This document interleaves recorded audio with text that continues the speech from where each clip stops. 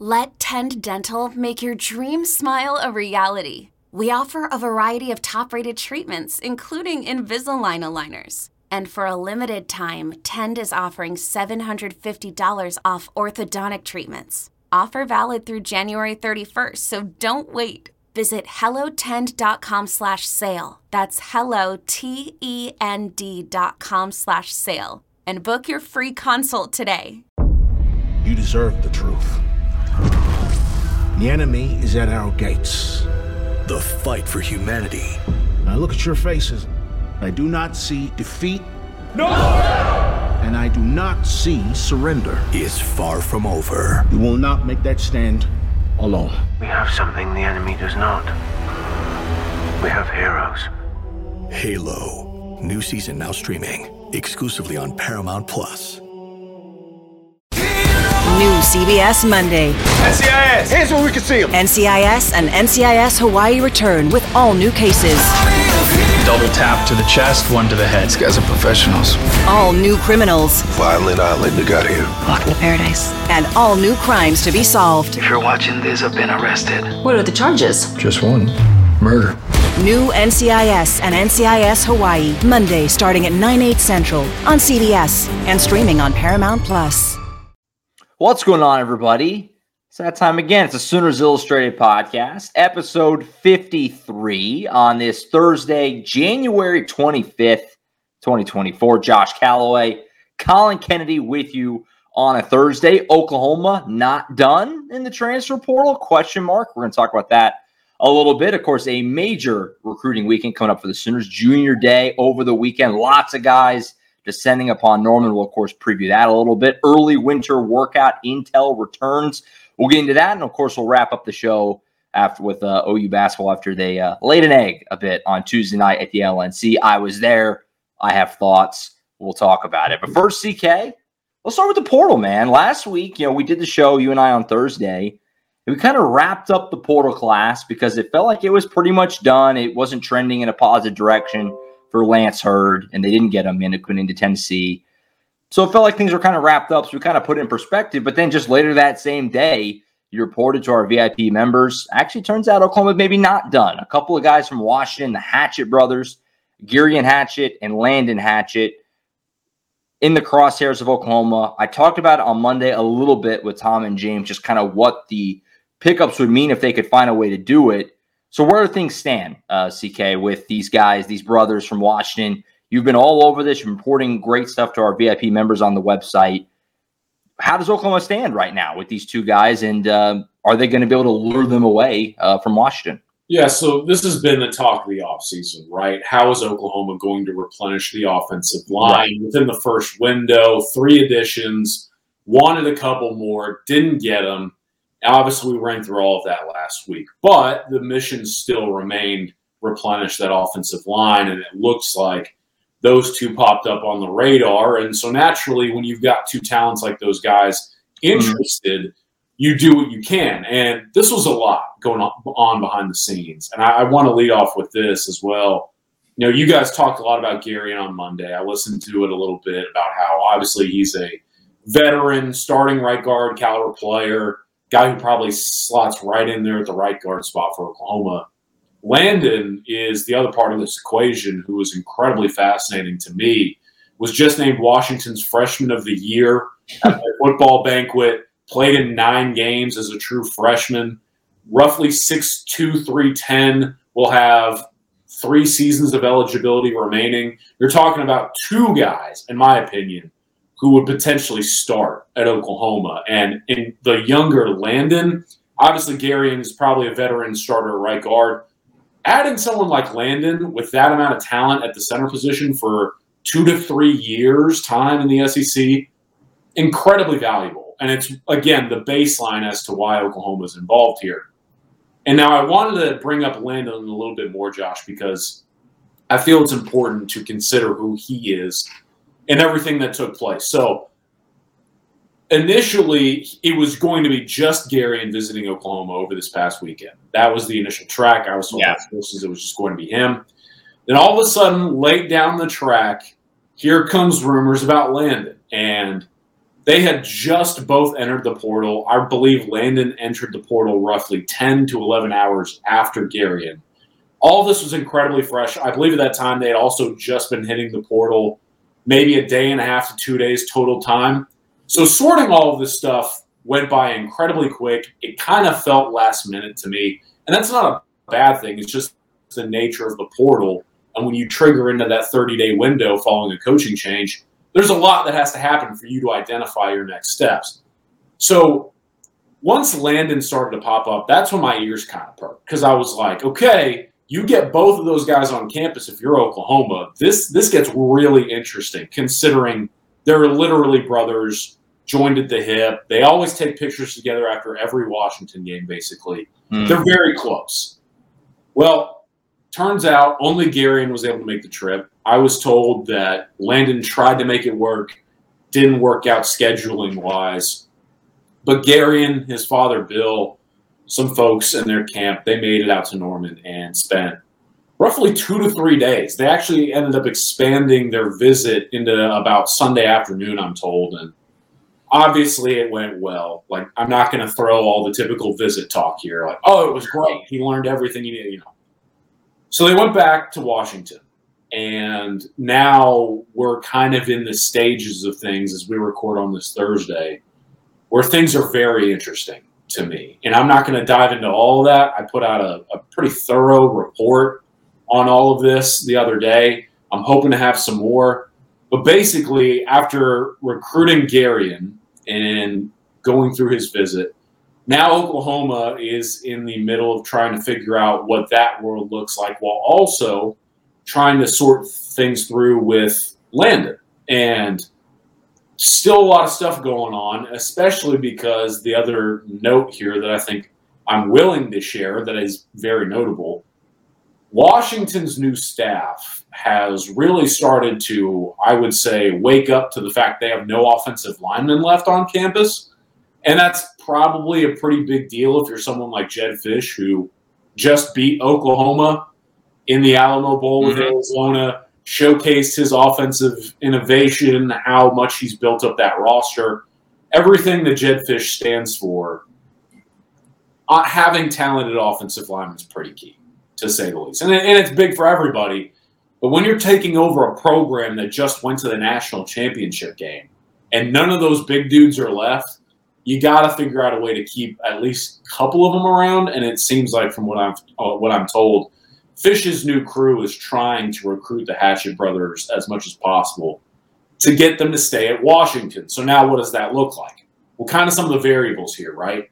Landon has not visited Oklahoma yet. Garion has. Garion is well into his college career. Basically, Landon has freshman credits. They have different levels of interest, not just in moving across the country for, let's say, 1 year in Garion's case, but 3 to 4 potentially in Landon's. Then there's also the other stuff about, okay, academics and the enrollment process and finding an apartment, working through lease structure and things of that nature. There's a lot that goes into these moves. And so Washington now trying to use all that to its advantage. And keep in mind, folks, these are two guys who grew up in the state of Washington. I believe they were both big Husky fans growing up as well. And this program clearly, in my eyes, means a lot to them. But Oklahoma is incredibly enticing because why the Hatchet brothers went to Washington originally, some of that's gone now. So OU's trying to capitalize. They are very much in the process of trying to make further moves going into this weekend. So again, as we record on this Thursday, it's kind of a pivotal stretch now for both Garion and Landon as to, are they going to stay at UW? Are they going to go to Oklahoma? Hopefully we'll find out more this weekend. It's going to be interesting to keep an eye on, and we talked about it. The portal class had kind of wound down, but those rosters where there was big coaching changes, we talked about Alabama, Washington, Michigan's in that category now with Jim Harbaugh. You kind of have to monitor those rosters because the portal rules are different for those teams. And that's exactly what's happened here with these two. And we'll see if Oklahoma can make a splash by bringing one or that's my next question, actually. real quick to kind of wrap it up with them, kind of a two-parter. A, do you feel that they're definitely a package deal? Is it they're both going to come or they're both not going to come? Is that the sense that you get? And then also just the urgency level because of the reasons you said. I mean, the semester has started, with school. And I know that school, football is so, I hate to be that guy, I guess, but like they do still are students, right? They got to go to school. Like, how does that work with the fact that the semester has started, OU? Is there a lot of urgency to figure this out ASAP, or are they going to be able to take their time a little bit, I guess, for lack of a better way to put that? Yeah, so two very important questions, right? And to start with the first part of it, if you had asked me maybe even a couple of days ago, I probably would have told you, like, I could paint you a path for both to play elsewhere. But now that it feels like there's very much a reality in which both brothers could play at either destination that's currently identified, it just kind of feels like common sense they would try to capitalize on these routes together. Mm-hmm. And this is the other part of this too. I look at this and I say, look, these guys could have gone different paths because of this, that, and the other, and things like that typically not only has to do with the stuff that we're talking about logistically, but also what do the rosters look like? Well, this is kind of a unique instance in that both schools that are heavily involved right now are hitting the reset button on the offensive line. And you asked me about the package deal. Okay, why is that important? Everyone needs offensive linemen. Well, if you're legitimately talking about two different high-level Power 5 programs that are selling you on the idea of starting right next to each other the moment you make that decision, like that to me is a pretty big deal, right? Like they have to be thinking, okay, if we stay at Washington or if we go to Oklahoma, we have a real chance to be together, and now not just be together, but obviously both of these guys had to kind of spend time in reserve roles, rotating in. Right. I firmly believe that these two are evaluating these two options saying, where do we want to start together? And because of that, it's what makes me think it's more of a package deal even than it was maybe a couple of days ago. And that's why I think, again, Oklahoma's pursuit now of Landon down the stretch is incredibly key, because if you go after Landon the right way, maybe that helps you with Garion more than it did when he was the lone visitor in Norman, right? And then you asked about the process and the hurry to try and get this stuff figured out. One thing that I have felt is kind of interesting, and this is just me talking to some folks that I know at coaching staffs across the country, right? A lot of these guys are recruiting these portal players, and one of them told me the other day, like, hey, we can still go after a transfer. We can recruit a guy who's in the portal currently, and he still hasn't made a decision. But because of that, if we land him now, there's no guaranteeing he still makes it to us in the summer. Because if you identify your next destination, in theory, you're making a commitment, right? But until you're actually enrolled, we know with the Dylan Gabriel stuff, right? Like, transfers can literally pack it up and leave before the class bell rings at 9 a.m. It's just that kind of world.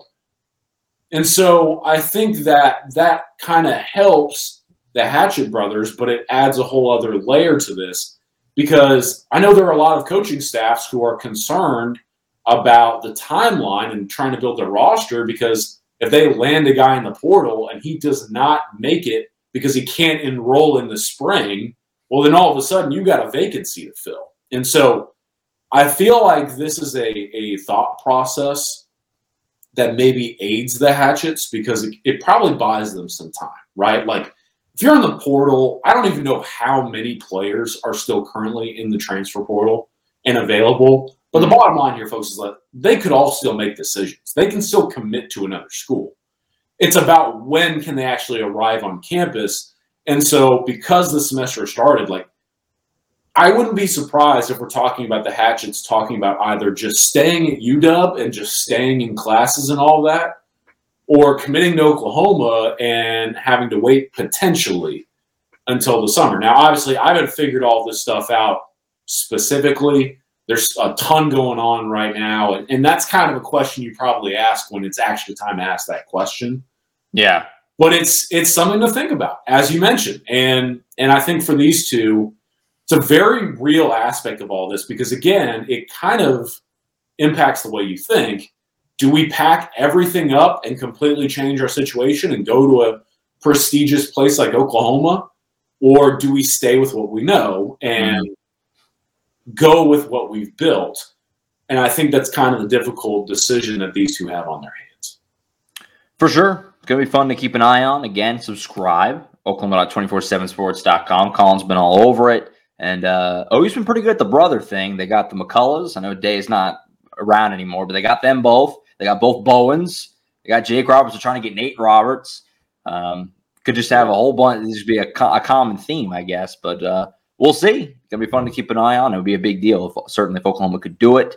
And we'll be sure to update you on the website and on the podcast as we learn more and as those guys make their decisions here, whenever they do so. Shifting over to recruiting at the high school ranks, Junior Day this weekend. We talked about it a little bit last week. It's coming up this week. A lot of guys are coming into town. I'm not going to ask you to go through the entire list because it's a long list. And if you want the entire list, Colin has it on the site. Again, VIP member, all that good stuff. But what are a few names in particular that you want to throw out there as just ones that I guess have your attention the most, or however you want to take it? As obviously a big weekend for OU on the recruiting side. Lots of guys coming to town this weekend. Sure, and I'm going to have an updated list coming out today or tomorrow as well. As we record on this Thursday, I've assembled some more names, some more intel as far as some names that are being taken off the list. So a lot of intel coming to SoonersIllustrated.com as far as this Junior Day. And we touched on a few names last week, right? Sure. But as far as what you specifically asked me, who jumps out, right? Obviously, it's Jonah Williams, the guy we talked about last week a little bit. 5-star safety linebacker hybrid. He's one of my favorite players in the country.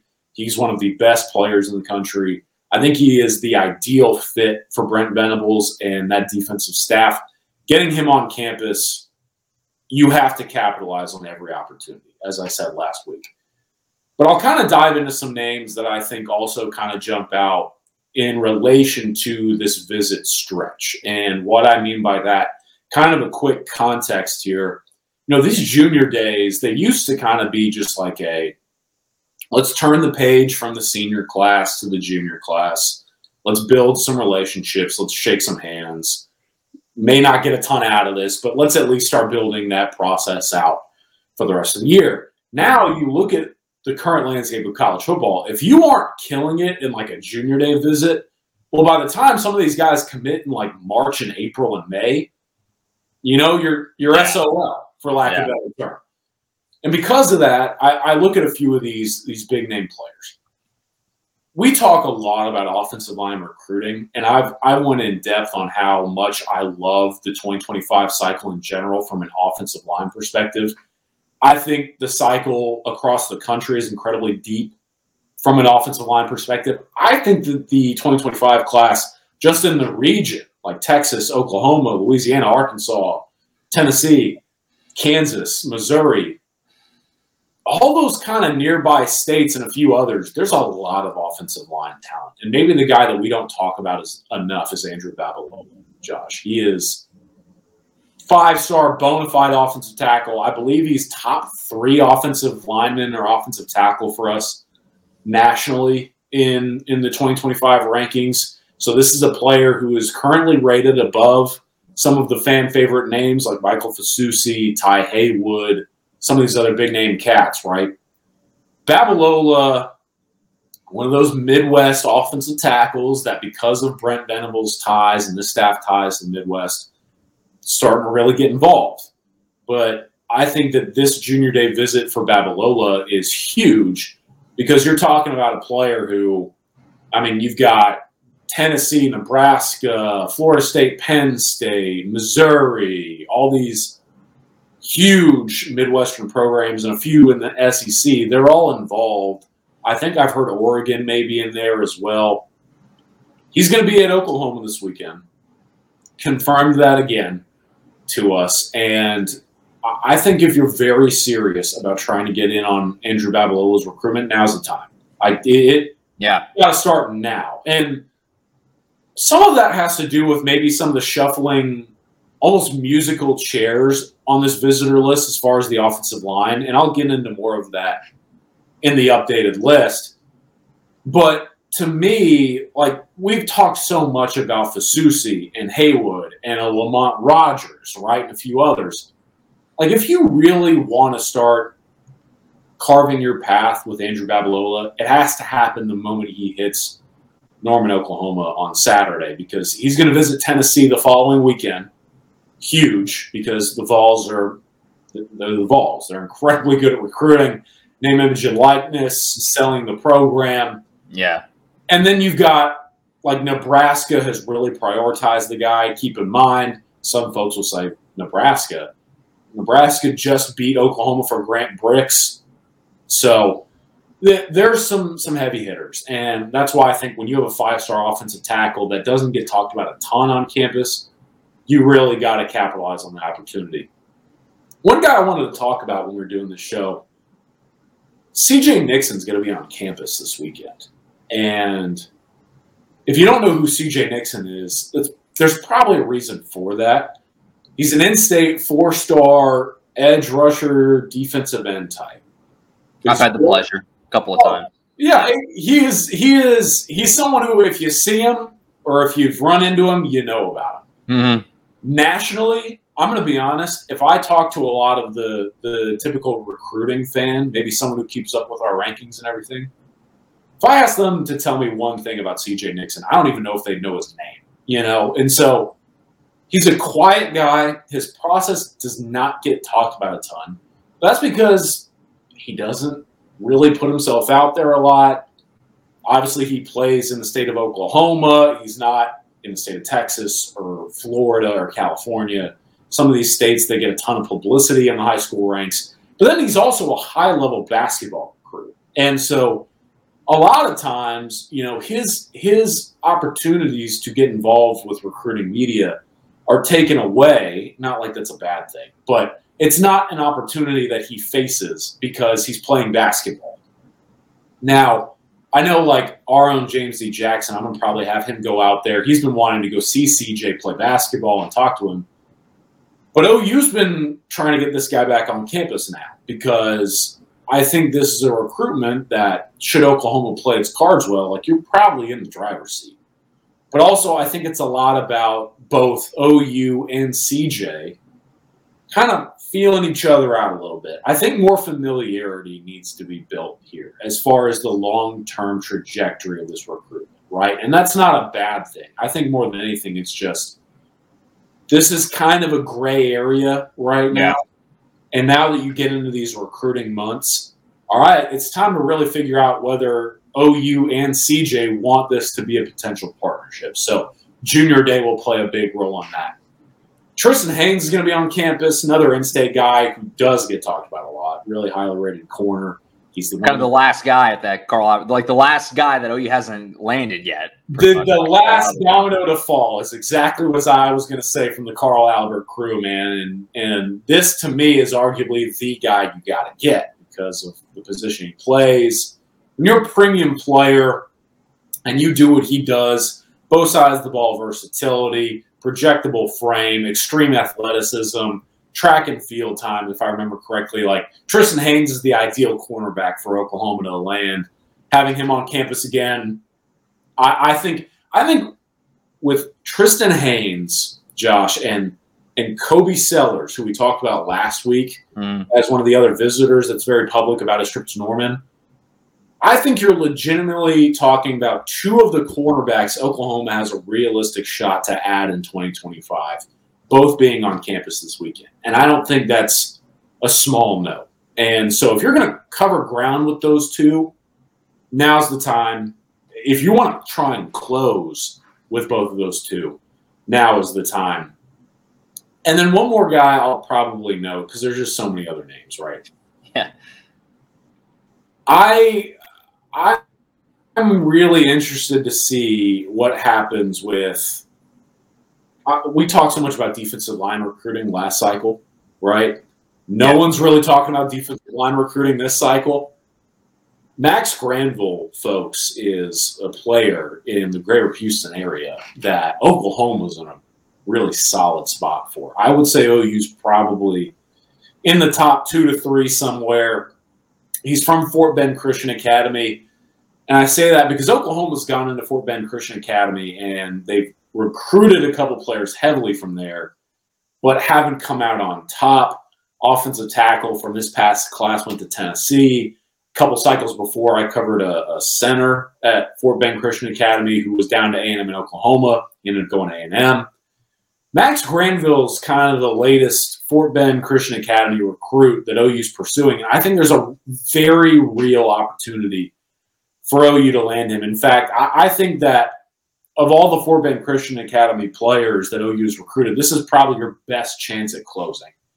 But you still got to close. I mean, I know Texas A&M is involved. He was just at Baylor the other day. But this is a recruit, Josh, who I've heard some people say is the great value Micah Parsons, which is kind of hilarious to think about because he's roughly 6'3". I believe he's about 220 pounds, can play the edge, can play linebacker, can move all over, physical, fast, heavy-handed. So he has a lot of the traits, but obviously no one is Micah Parsons. It's just kind of a fascinating recruit in that he can do the Micah Parsons stuff at the high school level. And that's why I find him incredibly intriguing when we talk about a Brent Venables-led defense. So if this is a edge prospect, a defensive end type who you think you might arguably even be in the lead for, well, what better time than now to continue to try and further that potential lead? Again, I think it's top 2 or 3, but I also think Oklahoma and Max Granville make a lot of sense right now. So those are a few guys I'm watching. And then this is my last note as we close the book here. I know the other question everyone's going to want to ask, Josh, is, okay, who's going to commit? Yeah. I'm going to tell you right now, I think the number that I would project is 0. And that's not an indictment on anybody. You know, you look at the current landscape. I know that A&M's junior day, that's on the same weekend as Oklahoma's this weekend, this is like their second or third already. And I don't think that A&M has added anybody from those junior days. I know A&M's potentially going to have another junior day on February 3rd. So this might be like junior day 2 or 3 for the Aggies. I know Texas just had one and they landed 2 commitments. And now everyone's thinking, okay, you should just commit. Like Tennessee has a junior day that I believe came and gone. I don't remember who all they picked up. Everyone's having junior days right now. And I think, again, this is more of an event that's about really starting to hit the gas pedal with the 2025 cycle rather than trying to land a bunch of commits. Now, I again think that some of these guys who are going to be on campus might be targeting a commitment date of March or April, which again makes a late January visit very important. But that's kind of my final thing is I threw out a couple of names. Again, I think Oklahoma's involved heavily with a lot of these recruits, and they're in good standing. But I still wouldn't expect or set the expectations too unrealistically, because it could be an outstanding event. Everything could go well, and there may not be any commitments from it. But that's not an indictment on the actual event or the staff. It's more a telling tale of what this event actually means. Right. It's going to be a heck of a weekend. A lot of guys coming to town. Like I said earlier, I'll pump it again. VIPs, become a VIP member. Collins had an updating list. Like he said, he's going to have another one today as far as getting everybody locked down. We only really scratched the surface in terms of it's a lot of guys coming to town. Going to be a lot coming out of it, and we'll find out what kind of inroads Oklahoma can make. Certainly a lot of interesting names that Collins went through, and there's even more than that. It's going to be a big weekend. It'll be fun to keep an eye on from afar as a lot of guys make their way to Norman this weekend. The Sooners Illustrated podcast will be back after this short break. It's the NFL offseason, but on Pick Six, part of the CBS Sports Podcast Network, the football season never stops. Host Will Brinson, John Breach, and Tyler Sullivan are joined by analysts like Brady Quinn, Lesia Dusable, Katie Mox, and RJ White to keep you in the loop on everything happening around the league. Whether it's free agents signing with new teams, the all-important NFL draft, or schedule release day, Pick Six has you covered. As the face of the league changes with every team move and player pickup this spring, Pick Six is a must listen. Download and follow on Apple Podcasts, Spotify, the Odyssey app, and anywhere podcasts are found. Spring training is in full swing and fantasy baseball draft season is upon us. That means you need to join us on Fantasy Baseball Today in 5, part of the CBS Sports Podcast Network. Join Scott White, Chris Towers, and me, Frank Stamfel, every Monday through Saturday for 6 pods per week throughout the month of March. We'll break down the latest news, spring training updates, players to target, and much more in just 5 minutes. Make sure to download and follow on Apple Podcasts, Spotify, the Odyssey app, and everywhere else podcasts are found. Grab your VIP pass. We're delving into the secretive world of Formula One. Behind the scenes with 2 of the sport's biggest names, Mercedes and Williams. This is not coal mining, this is Formula One motor racing. As they build their new cars, We want to be so much further ahead. We're in permanent racing mode. and face shocking headlines. Here's Lewis Hamilton moving away from Mercedes. I'm Joseph Fiennes, and this is F1 Back at Base.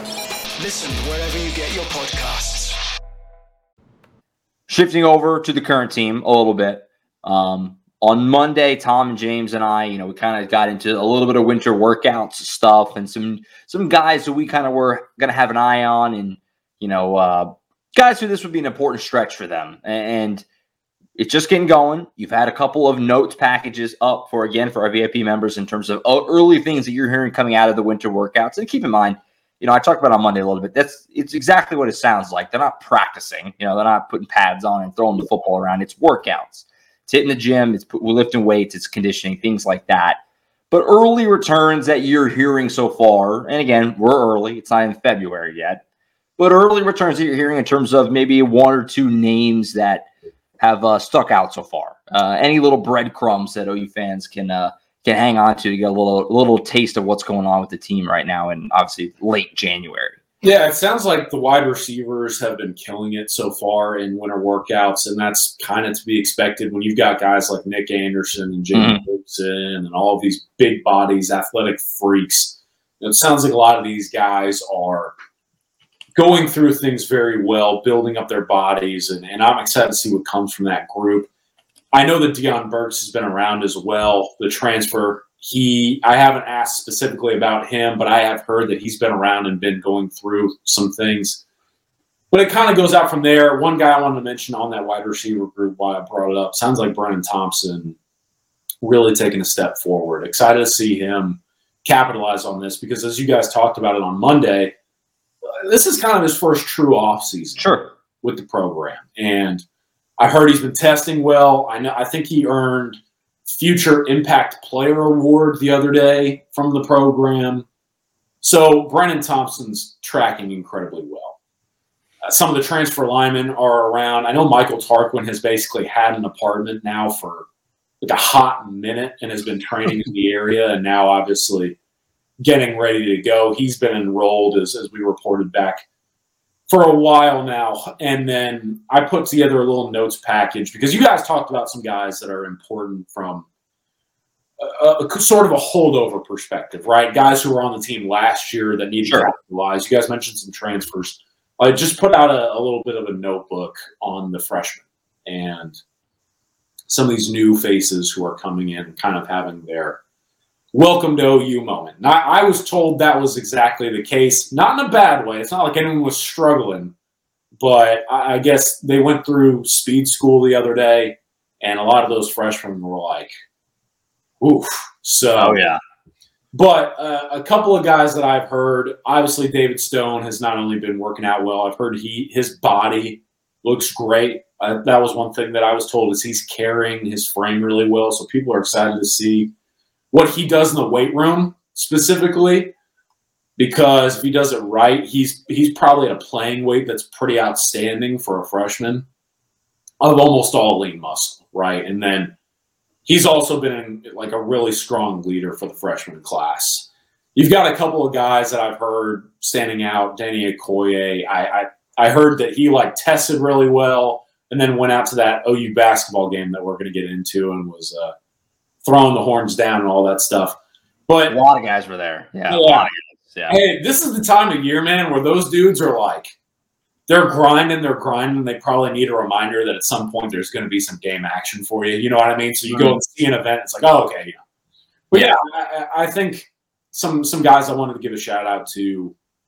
Jaden Jackson, that guy has everyone buzzing. I'm trying to formulate some content concepts to kind of pull the curtain back.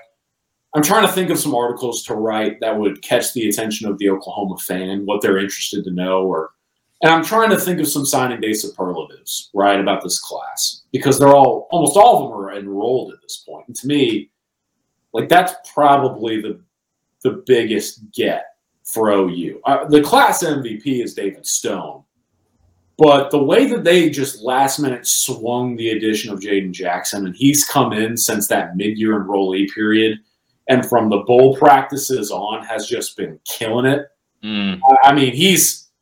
He's been outstanding. And then he was also at the basketball game the other night, Jaden Jackson, and he's one of maybe the number one guy easiest to pick out of a group, because he is just a monstrous person. And he's already built like a industrial grade refrigerator, stainless steel, at 6'2", 6'3", 300 plus pounds.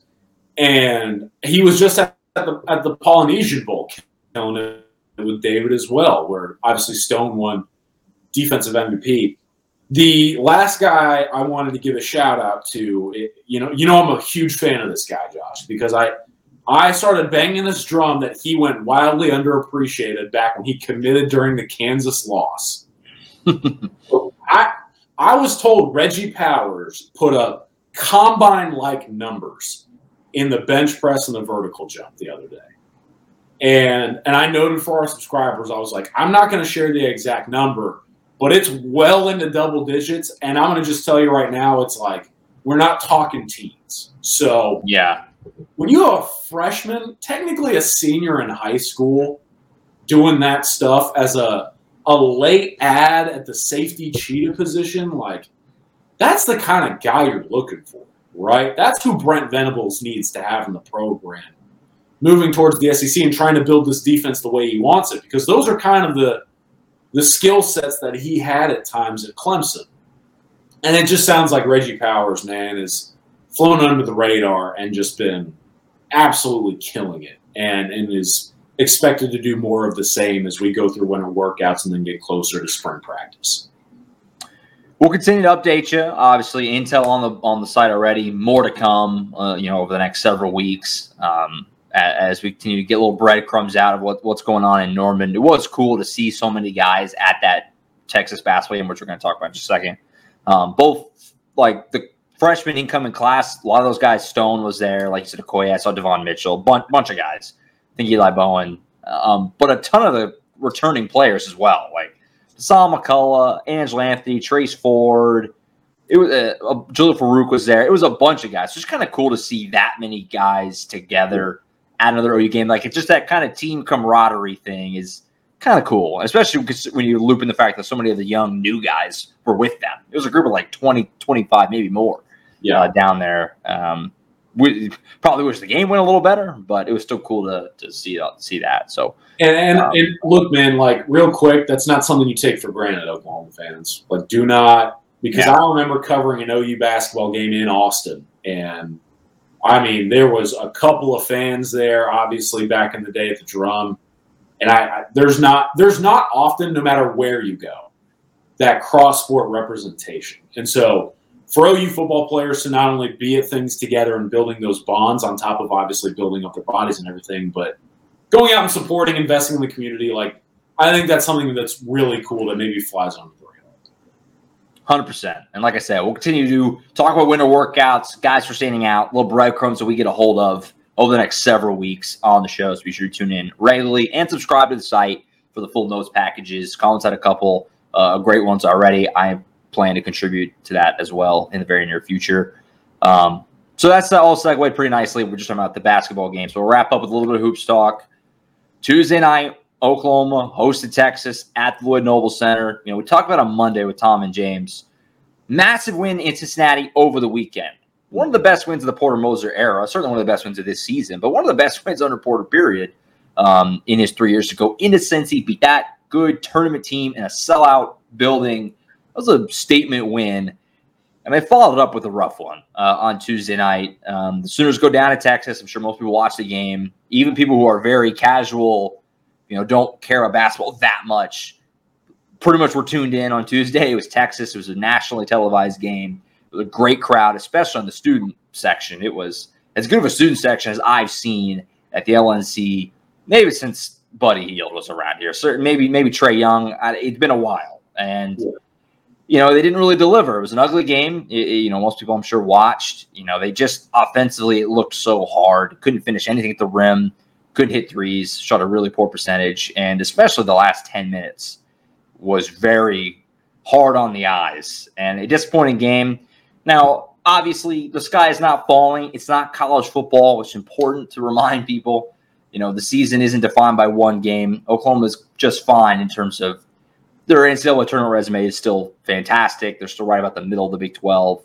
Where this hurts you is kind of what I was just alluding to, which is the fan momentum, because this is something that they did a lot last year, where they had these games where there was some momentum. They got a big crowd at the LNC. People are into it. People are locked in. And then they kind of laid an egg. They did it in Bedlam last year. They did it in the Texas game last year. They did it a couple other times. And it happened again on Tuesday night.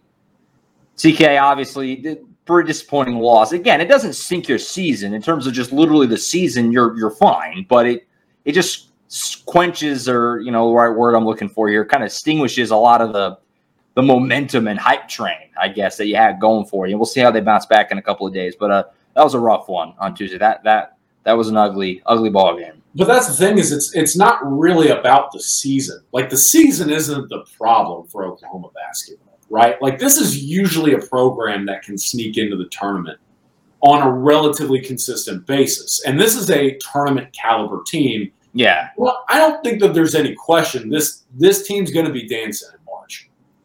It's exactly what you talk about. They didn't just kind of lay an egg. I was watching on our YouTube channel. Remember to subscribe. You put out the press conference from Porter Moser, and I was watching it because I was like, I want to see what he has to say.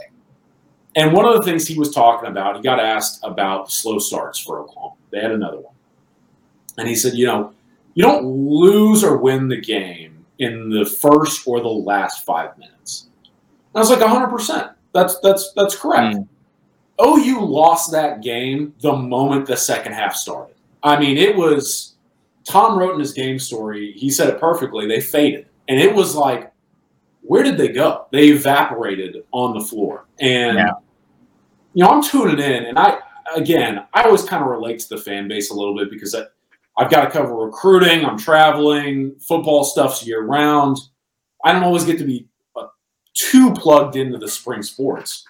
So I'm watching this from a fan perspective. I'm like, I'm excited. Like, I've watched a press conference this week. That doesn't happen.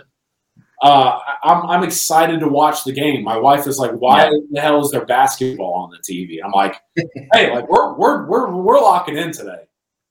And man, like, they have that slow start, all that, and then the moment that second half started, and as you mentioned, like the 10 minutes or so, it just didn't look like a team that was ready to seize the moment. And that's the problem.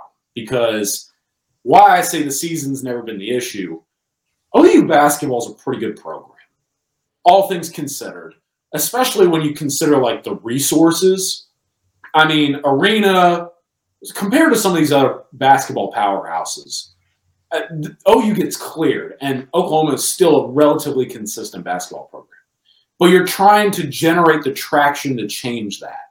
That's always been the issue from a recruiting perspective, from a facilities perspective, a fan perspective, filling that arena, even though it's bad, to name, image, and likeness donations these days, right? Because in the era of a one and done, a Trae Young, Buddy Hield type talent, especially a Trae Young, who's a heralded 5-star guard type out of high school, right? Like, name, image, and likeness in the world of college basketball is incredibly important. because the Kentuckys and the Dukes and all that, they're coming to play. Yeah. Oklahoma's trying to fix all of that, and no matter how many games OU wins in the regular season, in front of fans, not in front of fans, it's about changing the inconsistent perception of the program relative to the amount of bodies that are actually invested in OU basketball, and that took a serious ding because of this. Because you mentioned, man, I haven't seen a student section like that. Maybe since I was in the student section for the OU Texas basketball game when Buddy Hield was playing in the Lloyd. Yeah. I remember that being one of the loudest arena moments that I had been around. And the fans did an outstanding job. Yeah, they were there. They delivered. Yeah. Like, I'm sure you were going to get into this, but I just want to say it. I mean, for OU Texas, that matchup in basketball to be slated for a 6 p.m. tip was criminal. I mean, it was rough, and OU basketball fans showed up, and I gave everyone in that arena a ton of credit. But because of that, you gotta capitalize on your opportunity. And it wasn't one of those things, man, where like you lost at the buzzer or they kind of had to free throw it out, right?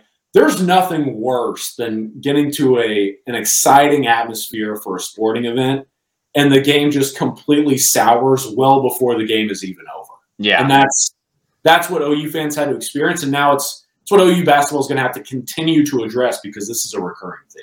It was just a chance to pick up a lot of fans, and it's just the way it is, with OU basketball. It's not, OU basketball has a lot of fans who are diehard, that really care about that program and watch every game and are locked in, but there's also a lot that are very kind of fair weather. They're casual with it. When the team is good, they'll hop aboard. And everybody was into that game on Tuesday. It was a great crowd. Like I said, a lot of their games have been on ESPN Plus this season. A lot more will continue to be. This game was on ESPN proper, right? It was on national TV. Greg Sankey was there. SEC commish came to the Lloyd Noble Center for this game. It's a great crowd, great student section. And they just didn't deliver. And the stat that is floating around that is really, really gross right now is Porter Moser's 1-9 against Texas and Oklahoma State. That's not good. That's bad. And that's really bad. And 1 in, I think, 14 if you loop in Kansas. Now, Kansas is Kansas. So you'd like to beat them at some point, especially at home. Lon Kruger had made a habit of playing Kansas pretty tough in Norman, at least. Winning at the Fog is a different animal. But 1-9 against Texas and Oklahoma State is just that's hard on the eyes, and you got to find a way to turn that around. At some point, that was a chance to build a lot of momentum, and they didn't do it. And we'll see how they bounce back. Saturday becomes a massive game. Texas Tech comes to Norman. It's a top 20 team. It becomes a massive game. And again, not in the context of the season, oh, man, they're going to miss the tournament. They still have a lot of cushion because they played well. Before Tuesday, none of their losses were bad. Like, they were all very forgivable losses. All on the road, all the good teams, 2 of them the top 10 teams in Kansas and North Carolina. This loss was bad. This was an unforgivable loss, especially the way it went. Like you said, it wasn't even competitive down the stretch. Yeah. Texas Tech on Saturday, you can turn things around quickly by winning that game, where the exact opposite is true if you lose it. It can really snowball on you. You go to the Octagon of Doom next Tuesday. It's a place Oklahoma has not played very well for a long time. You go to UCF the next Saturday, who's playing pretty good basketball. It's another tough road game. Mm-hmm. You need Saturday. You can turn this around quickly with a win on Saturday. It's kind of it's an inflection point. Which way is this going to go? We're going to find out, I think, a lot on Saturday. And right after that, ranked BYU team looks like Oklahoma State, and that Oklahoma State game is going to be in Norman again. You think you're going to get that crowd again? I don't know. And consider that record. Those are the games you got to win to garner attention. Well, it's not fair. It's not a great way to think about it. I'm not excusing it, but there are a lot of people that, like I said, they're not real diehard for basketball, but they made the effort to get there. It was a packed house. 6 p.m. tips are hard to get to. You got to leave right after work. It's tough. I understand that. But it was packed. People were locked in. People got up for it. And the team didn't deliver. And so there's a lot of people that are going to check out now, that are not going to say, like, I don't want to go back out. They're going to remember what happened last time, and they're going to think, I don't want to – I'll just watch on TV, Right. And that's where you miss the opportunity by not playing better. So we'll see. Still a lot of road on this season. It's not, again, far from over. Nobody's saying that, but it was a very disappointing game. I wanted to ask you, as someone who covers the team in person, given the important stretch that's coming up and how they flopped, kind of some game takeaways that apply to this stretch, right? Like, what did you see, or what are you feeling right now in terms of maybe the team, certain players, coaching, just in general? What does Oklahoma basketball maybe need to fix or address, or maybe some things that are standing out as they head down the rest of this way into February? Boy, it's tough. Well, first off, Sam Godwin had been really, really good. He's struggling. He had a rough game on Tuesday. We talked about it on Monday with Tom. The foul trouble had been hurting him. That wasn't really the problem on Tuesday as much as just he didn't play well. Got to be stronger at the rim. John Hughley was much better of the two bigs. It's hard because it's just a lot of it comes out as being tougher, I guess, which Porter Moser has said they got to be tougher with the ball. They just weren't finishing anything at the rim. So like any kind of contact, and it wasn't ending well, other than Jay Lamore, who's a maniac. I like to see that guy in pads because he is such a freak athlete. But JV McCollum and Lo Suzon have been really great. They need those guys to give more on the offensive end, just kind of bottom line. And McCollum has been really, really good most of the season. Big 12 play, as you would expect, taking a little bit of a dip, which he had never came from Seattle. He never played this level before. Really talented player. They need him to be their go-to number one scoring option. When he's not, that's something that they're sorely missing. So it's kind of hard to put finger on one thing, but a lot of it is, take care of the ball, find a way to finish at the rim. Because I thought the defense was pretty much fine for the most part on Tuesday. But offensively, it was hard to watch. And, early in the year, they were getting out transition, getting lots of easy buckets, playing fast.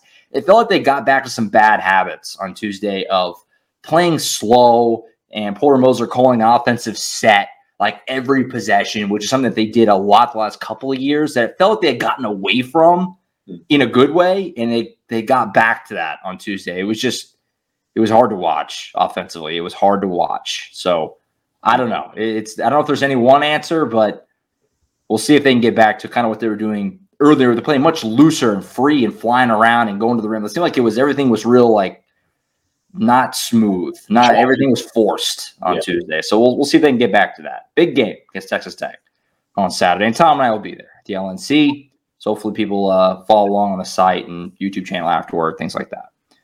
I think that's it. Like I said, we'll be at the LNC on Saturday. Big basketball game. We hope you tune in for coverage from Tom and myself on the site, on the YouTube channel. Back on Monday with Tom and James to recap the weekend that was for hoops, both men and women. Do want to make sure we shout out Jenny Bronchick and women's hoops. Knocked off number 10 Texas in Austin last night. Big time win for them. They have a home game on Saturday. I'm sure we'll wrap that all up as well on Monday.